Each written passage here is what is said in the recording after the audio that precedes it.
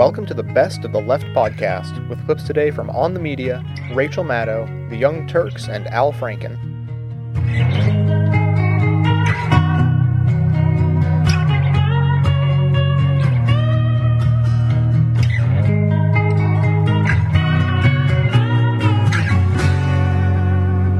John Moss, who first said sunlight is the best disinfectant, served in Congress from 1953 until 1978. Frank Silby went to work for him in 72, and he says Moss's passion made him an irresistible force. Well, he was a stormy petrel in a lot of ways. He had a temper, and he had a very strong sense of ethics.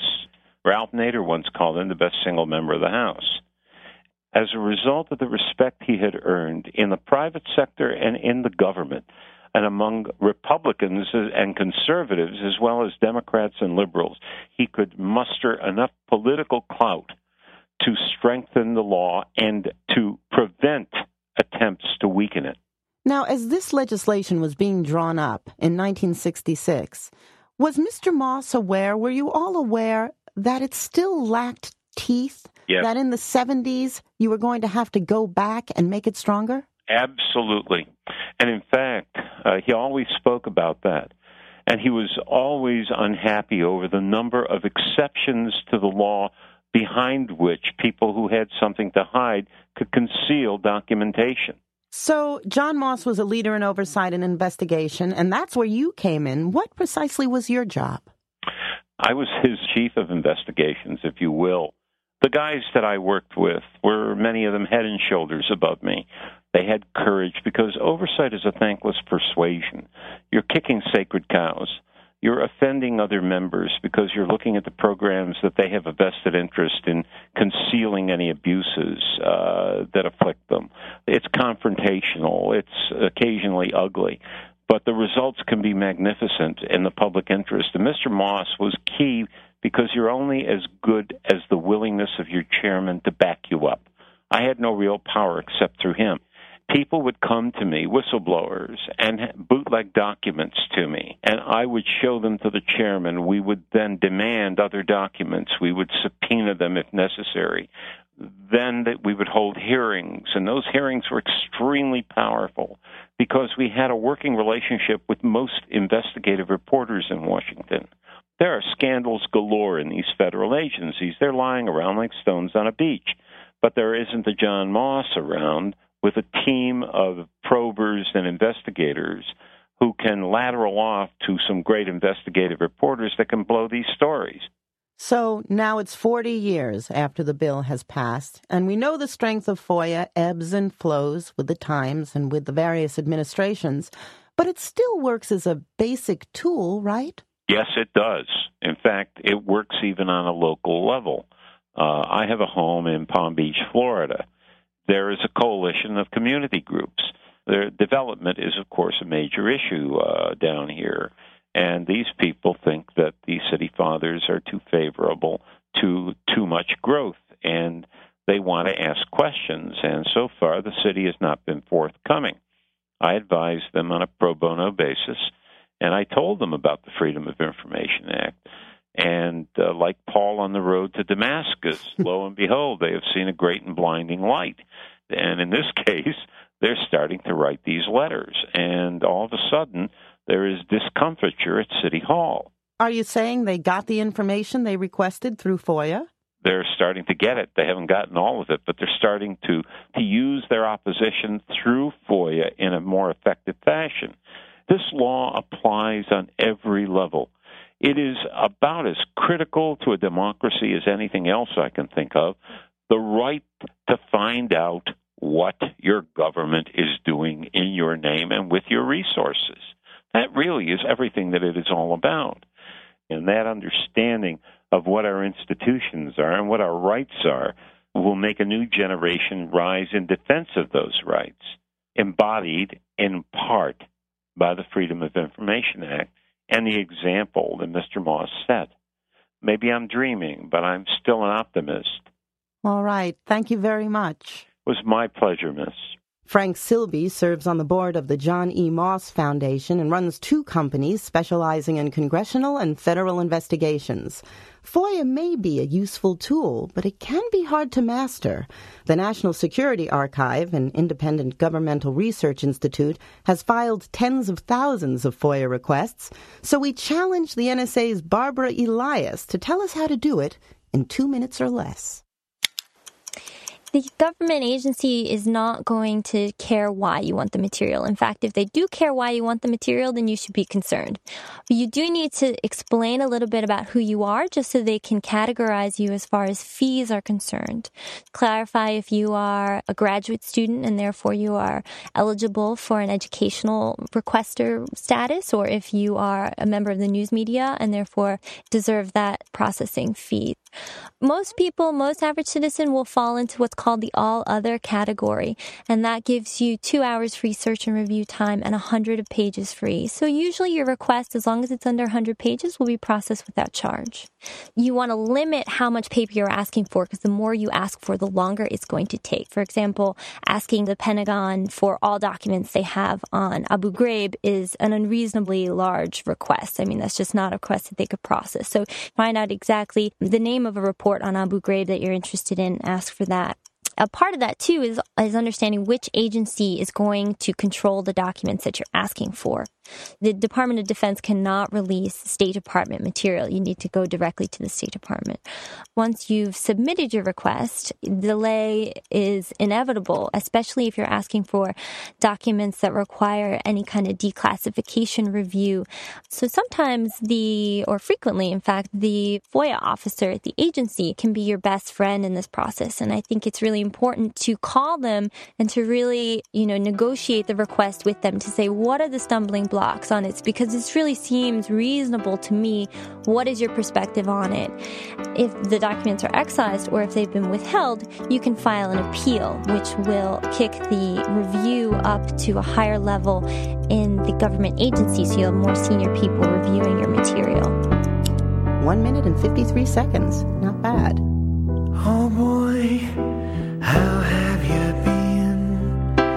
Thinking about Sundays in this town I'm in, with all of my reasons slipping back down the line, running in circles with you on my mind.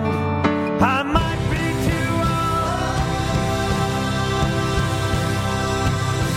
old, might be too young.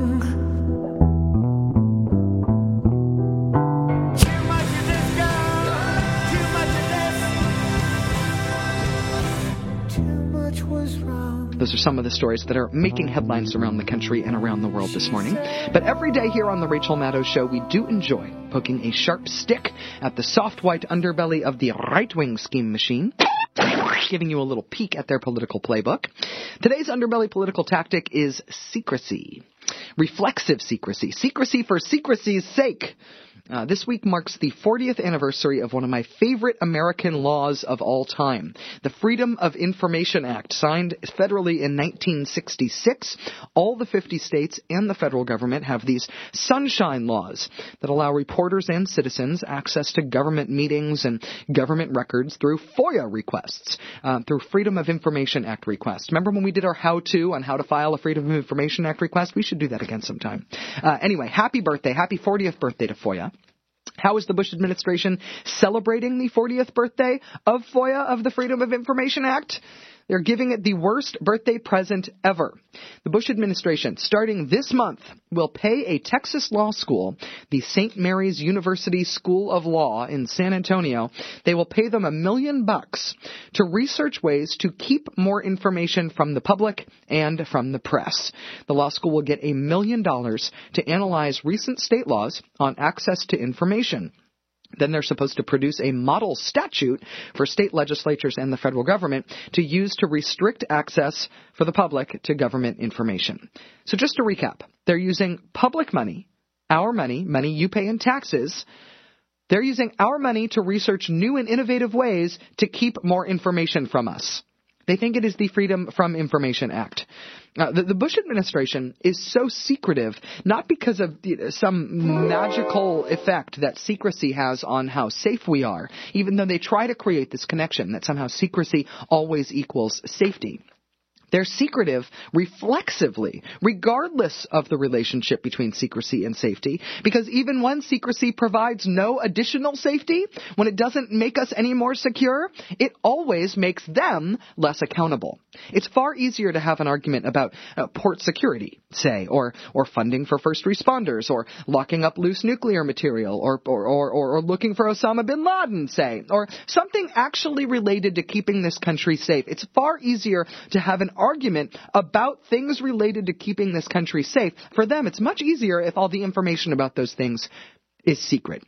The NSA spying program, is it effective? Who knows? It's secret. The financial tracking program, is it effective? Who knows? It's secret, and you're treasonous for even asking about it. Reflexive secrecy has nothing to do with national security. It has everything to do with job security for the guys who are screwing up and not doing any of the things they're supposed to be doing to actually keep the country safe. So happy birthday to the Freedom of Information Act. I have to say that I'm sorry that they're getting the Freedom of Information Act is getting a lump of coal as a president from the Bushies, but hopefully once they are pushed out of office, there will be some return to openness as a theme in government rather than reflexive secrecy.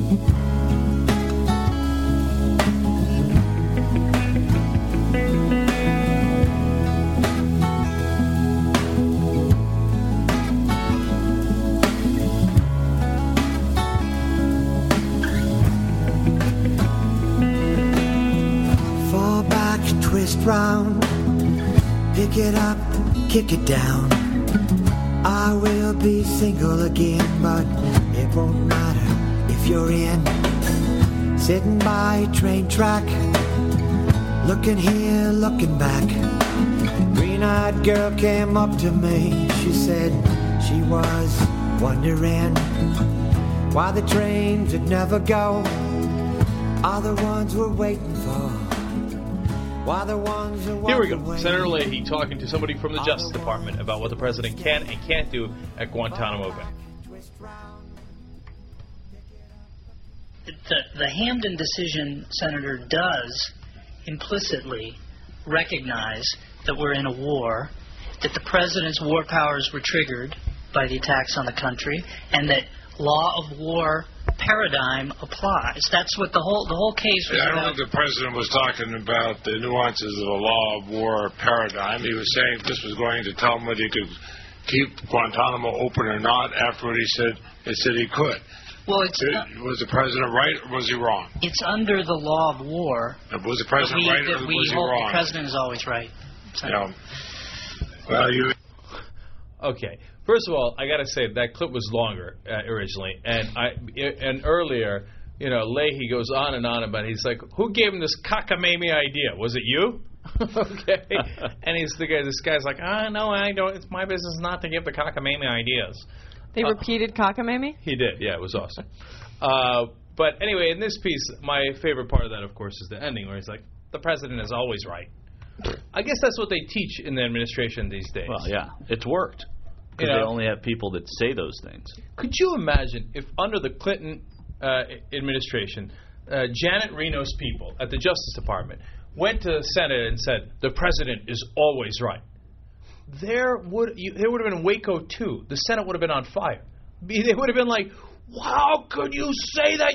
We told you Janet Reno isn't independent of Clinton. She's just a lackey. This is unacceptable. We have to have a Justice Department that's going to keep the president in check. Blah, blah, blah, blah, burn the building. But everything's bizarre world these days. I mean, now they criticize us for, saying things that the president is incompetent. I mean, do you remember the things they said about Bill Clinton? Oh, God. Do you remember the names they called him? Oh, God. And they get mad at us for tarnishing, the good name of the president and all that stuff. And, it's like, nobody's allowed to disagree with the president. And, now the Republicans all, as you say, walk right in line behind him. And, of course, if they did that back in, the 90s, it would have been awful. The president is always right.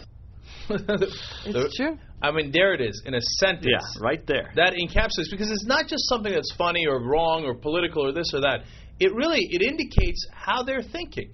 And their ideology at the Justice Department is the president is always right, so we have to adjust the law to fit what the president is saying. Not that the president has to adjust what he's doing to fit the law. And that is an enormous difference. Is that any president or just this president? Or any Republican president? You know what? I'm curious. It really seems like just this president. Just this one. I mean, because he's so brilliant, you know. I love that George Bush is smarter than the Constitution.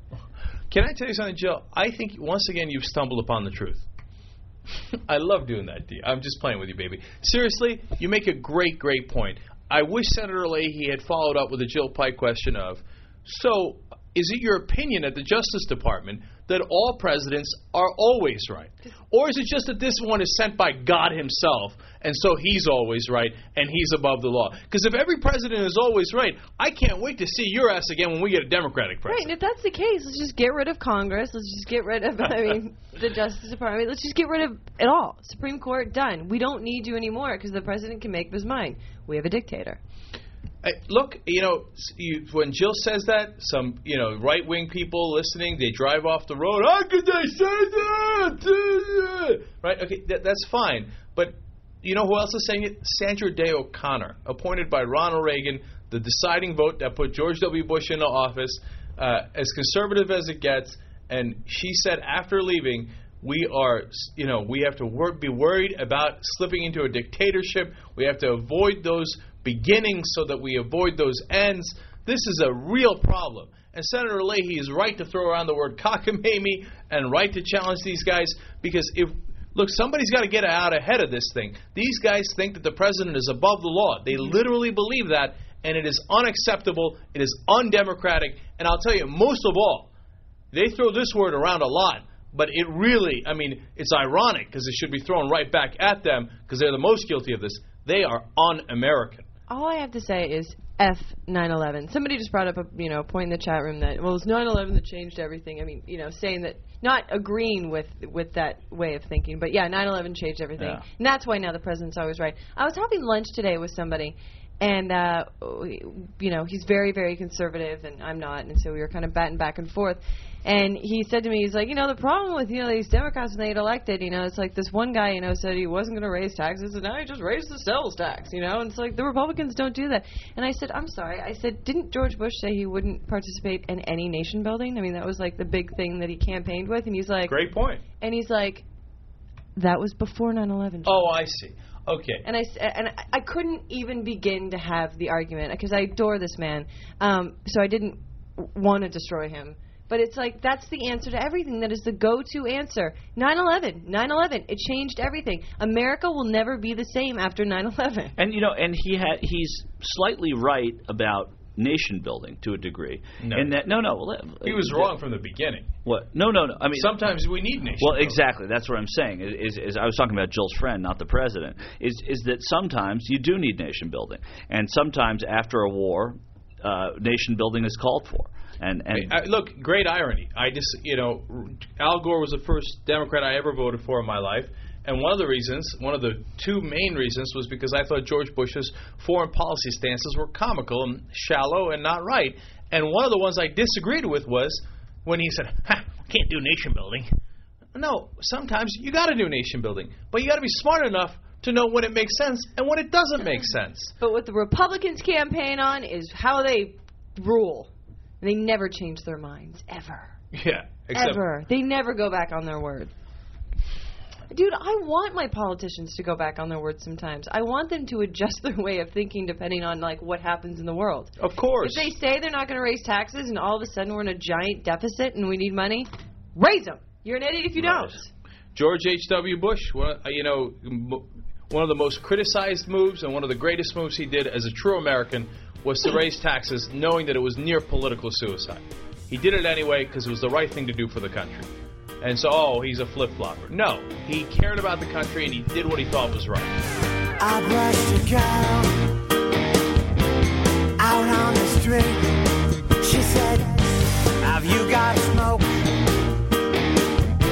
or something to eat? She looked in her purse, found a matchbook.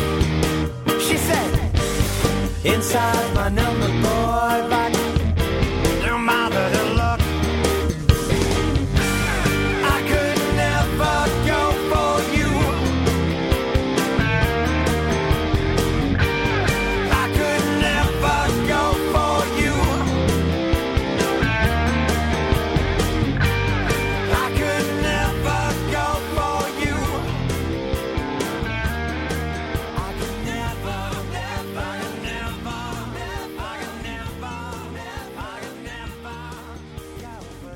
Those are some of the stories making headlines around the country and around the world this morning. But every day here on the Rachel Maddow Show, we do enjoy poking a sharp stick at the soft white underbelly of the right-wing scheme machine, giving you a little peek at their political playbook. Today's underbelly tactic is rule breaking by redefinition. Deciding not to actually play by the rules, not to actually, follow the law, not to actually comply with Supreme Court rulings, say, because that is very last century. That is so pre-George W. They recognize that other people think there are rules. They recognize that other people think there are laws. They just don't think they're obliged to follow them.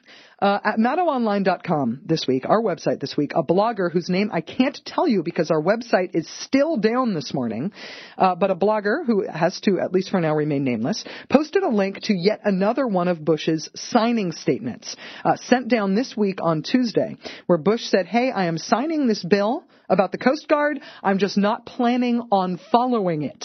I'm signing it. I just don't believe I'm bound by it. Still setting out those signing statements. They don't think the rules apply to them. This was spelled out as clear as could possibly be when a Justice Department lawyer named Stephen Bradbury was questioned about following the law of war. He was questioned this week by Democratic Senator Pat Leahy. Was the president right or was he wrong? It's under the law of war. Was the president right or was he wrong? The president is always right. The president is always right. The president is always right. He said it. That's the Justice Department lawyer. That's the opinion of the Bush Justice Department. The president is always right because he's the president. And the Congress, the Republicans in Congress, which theoretically, under our constitutional democracy, is the organization that's supposed to provide a check and balance to the president, to establish laws that the president then executes, to hold the president accountable for following those laws. The Republicans in Congress are apparently all signed on to this Bush administration philosophy that the president is always right because he's the president. They have decided to abdicate the Constitution. The Supreme Court ruled 2 weeks ago that the Bush administration's kangaroo court tribunals at Guantanamo were illegal. They were against the law. Against, the law. It is not a complicated decision. Congress's response? You might think that they would want to, come up with a new system for trying these prisoners. That's not against the law. That respects the Geneva Conventions, for example. But Bush sent a Pentagon lawyer named Daniel Del Orto to Congress to say, actually, what we would prefer you guys did is just let us keep doing the illegal tribunals. We're just going to keep doing the same illegal thing, but we just want to figure out a way to call them legal. Could we do that? This was the response from Republican Congresswoman Candace Miller of Michigan. Could it be as easy as what Mr. Del Orto, I hope I'm pronouncing your name correctly, has suggested, that we actually just ratify what the executive branch and the DOD has done and move on? Ratify what they have done and move on. We will not change what we're doing, which has been ruled illegal. We'll just come up with a way to call it legal. This is what they're doing on the whole Geneva Convention policy, too. They fought for years to say that Geneva doesn't apply at Guantanamo. It doesn't apply after 9/11 anymore. They lost that fight. The Supreme Court said Geneva Conventions do apply. And their response has been to say, actually, we've been in compliance with the Geneva Conventions all along. What we've been doing? Waterboarding thing and all that. We've been in compliance with that. I don't know what you're talking about. We don't need a change in policy. Rule breaking by redefinition. Don't actually comply with the rules. Don't comply with the laws. Just redefine whatever it is that you're doing so that it sounds like you are. Presto, we're legal. We've decided to name this something else. We're calling it something new now. This is defiance of the Supreme Court. The only way they're going to be able to get away with this is if they can so denigrate the Supreme Court that people think that it's a patriotic thing to defy the court, even though that's not the way our government is supposed to work. The other way they'll be able to get away with this is if Democrats do not start calling the Republicans in Congress on this BS now. Republicans in Congress think that this is going to be some big winning issue for them this November, and Democrats need to get out ahead of that now and start saying, actually, there's a little thing called the Constitution that we would prefer to keep in force in this country.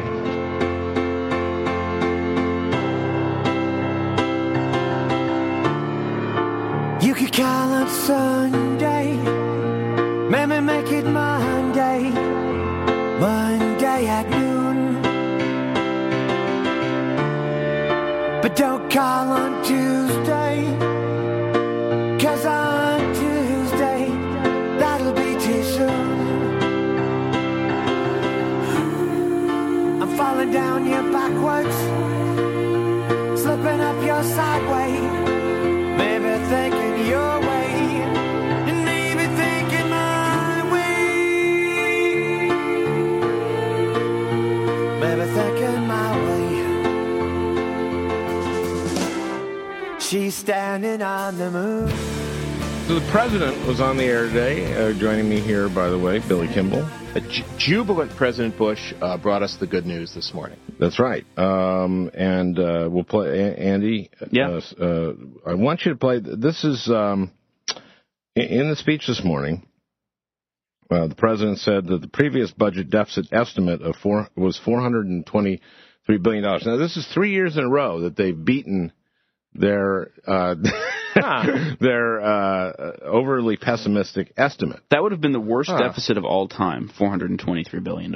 Yes, and they've learned something, so that at this point in the year they can say, we beat expectations. Yeah, it's been a good year. Managing expectations is a science.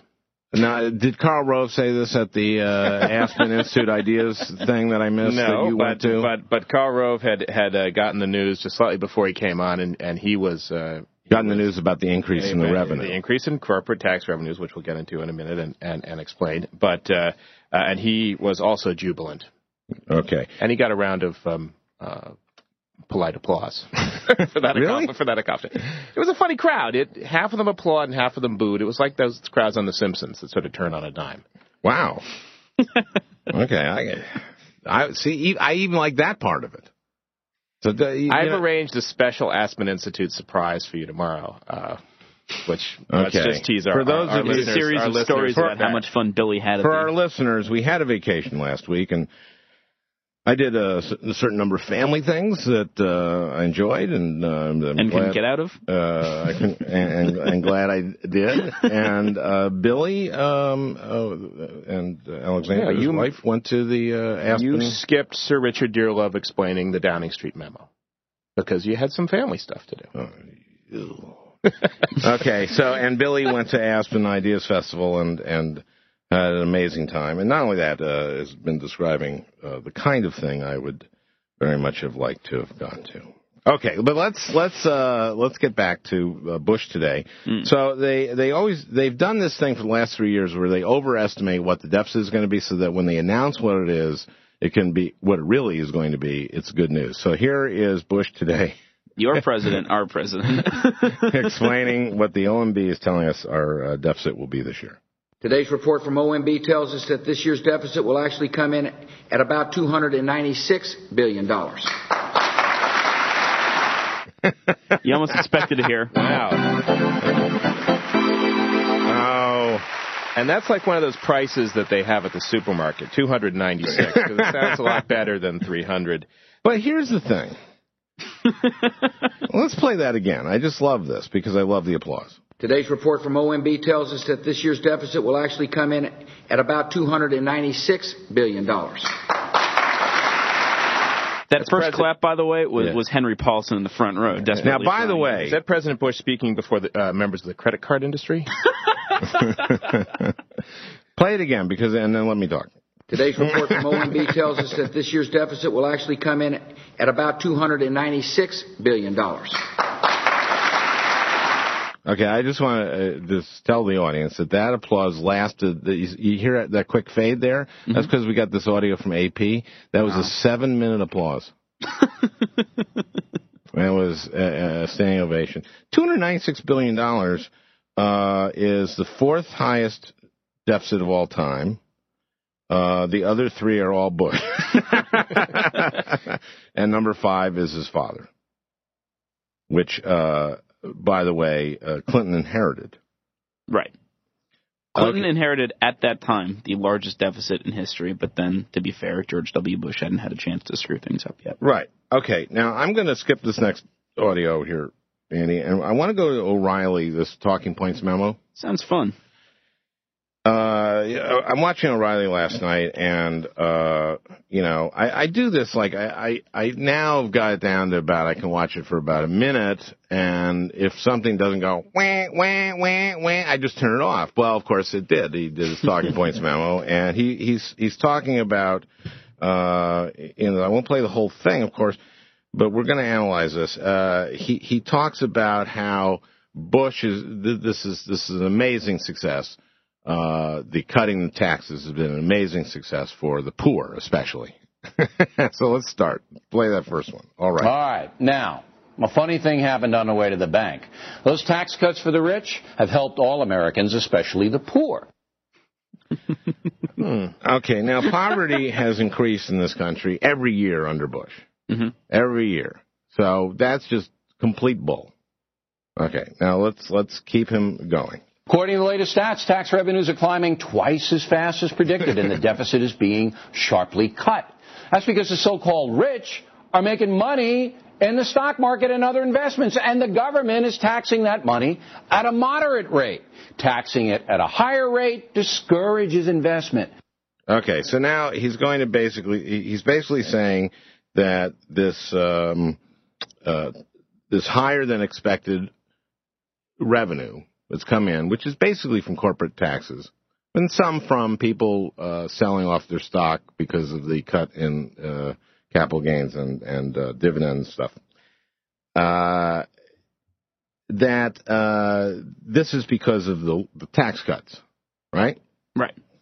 And maybe that last part is part of it, but that would be like a one-time only thing, probably.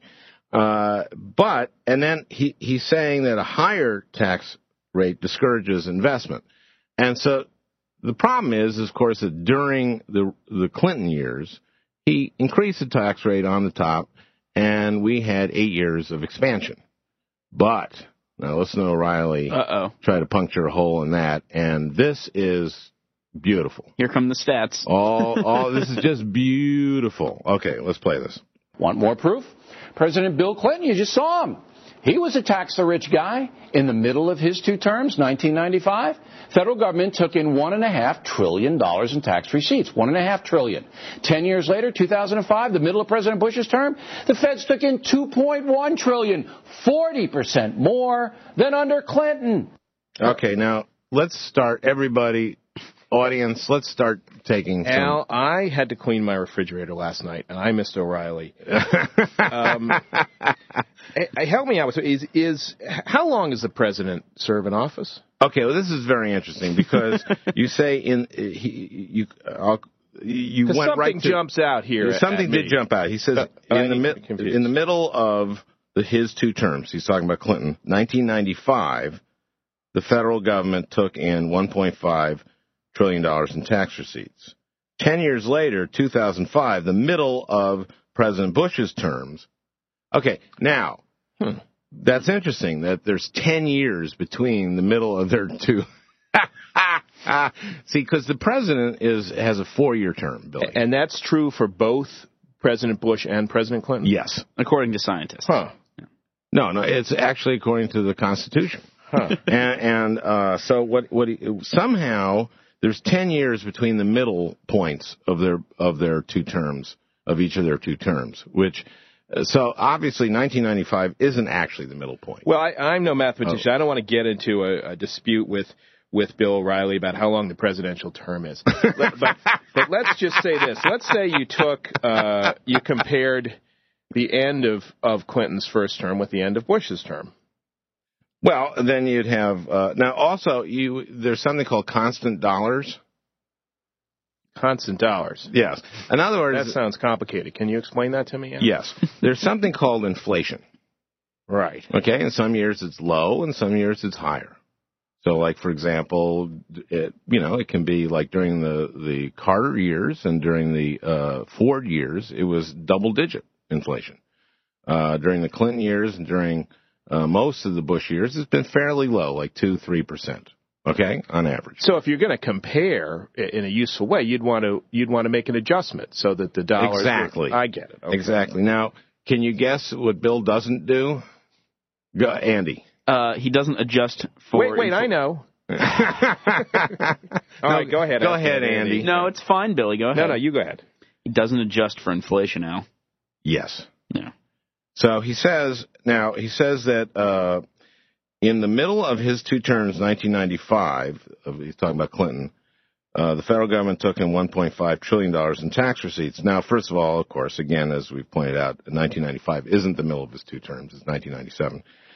10 years later, 2005, the middle of President Bush's term, the feds took in $2.1 trillion, 40% more than, and he goes, 40% more than under Clinton. That's a big number. Yeah, except for the fact that, of course, it isn't. In 1997, it was actually adjusted in $2005. It was $1.921 trillion. Oh, that's more. Not 1.5. So it was 1.9 essentially. Okay, this year is projected to be 2.153. Now that is hold on, Al. That's still more.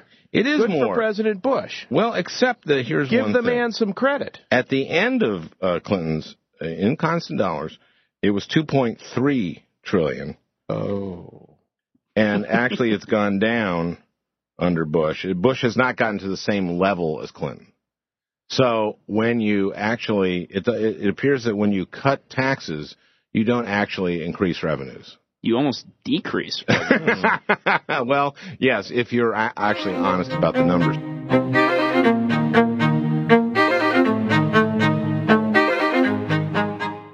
Thanks for listening, everybody. So I do most of my editing for the show over the weekend, and so what I've started doing every once in a while is I'll go down to this.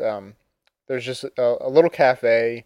I lovingly refer to it as the Swanky Joint because the first time I ever went there about, probably 7 or 8 years ago, we went in and I said, swanky. And my brother laughed, and so that's just what it's been dubbed.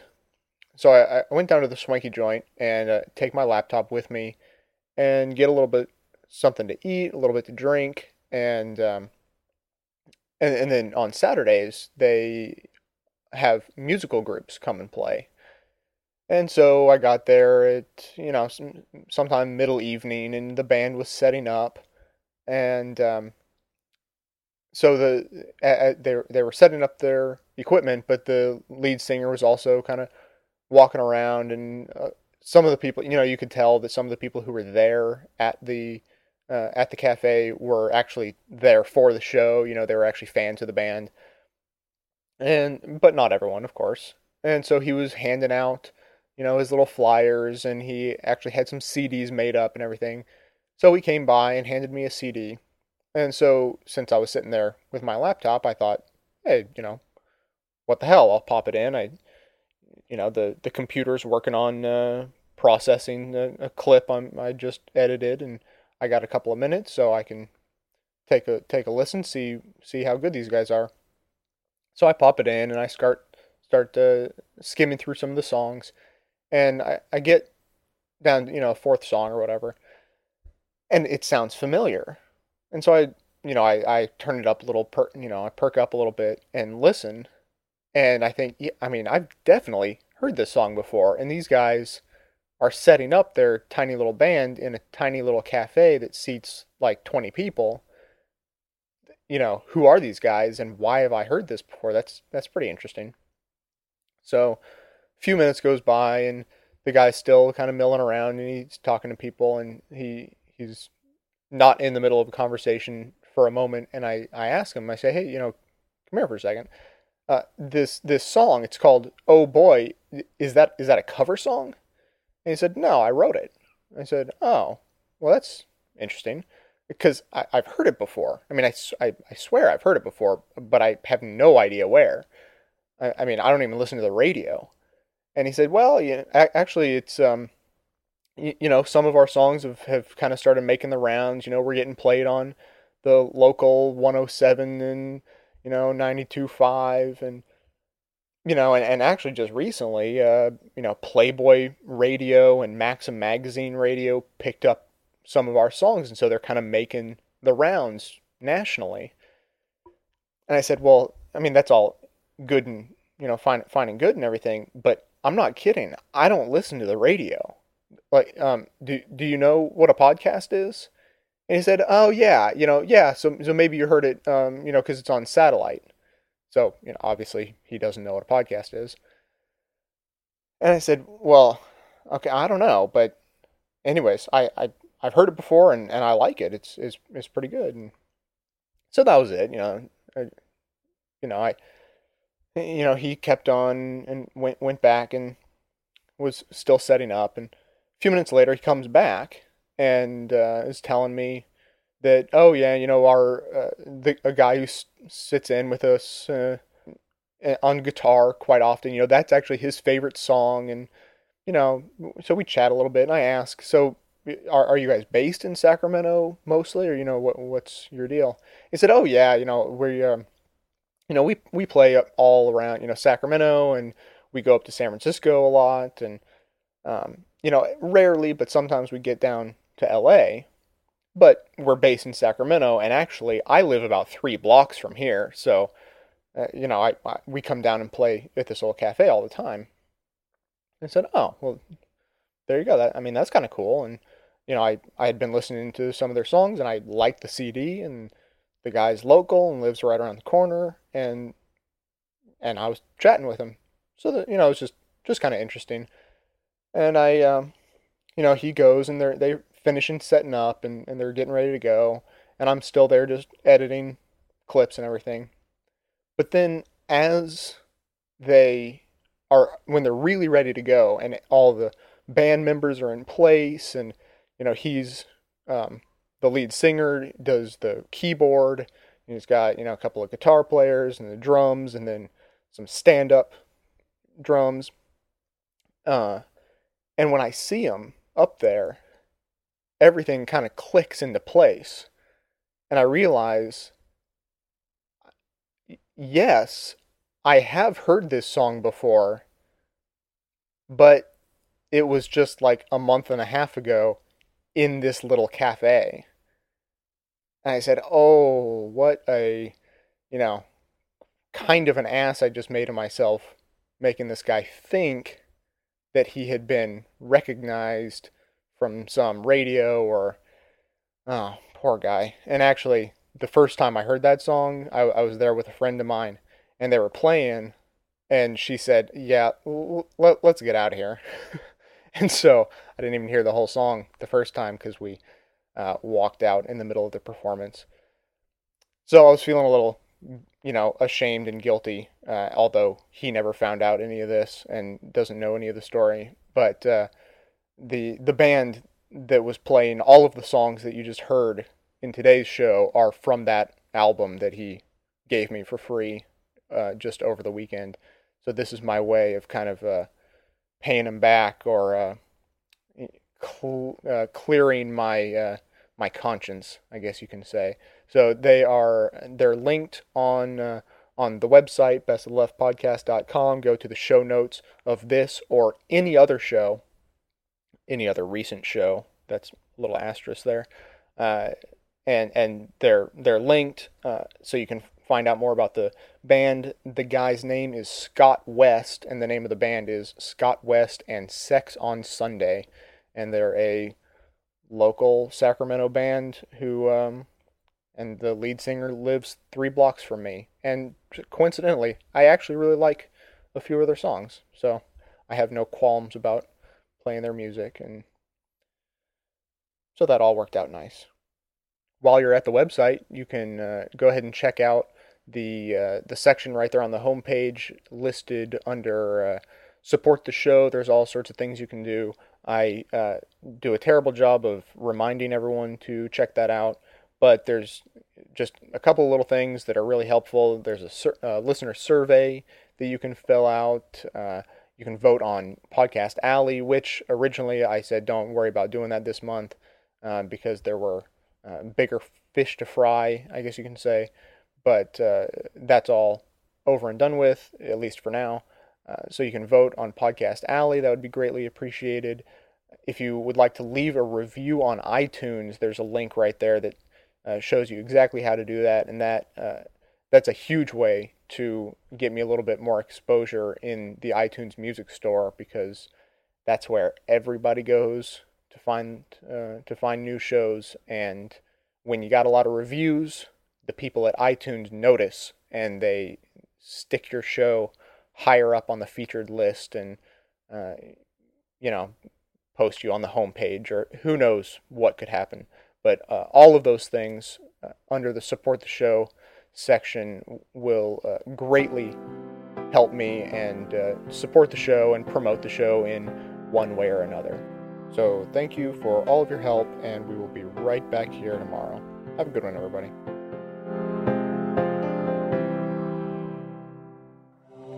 Terrorism is the calculated use of violence or threat of violence to attain goals that are political, religious, or ideological in nature.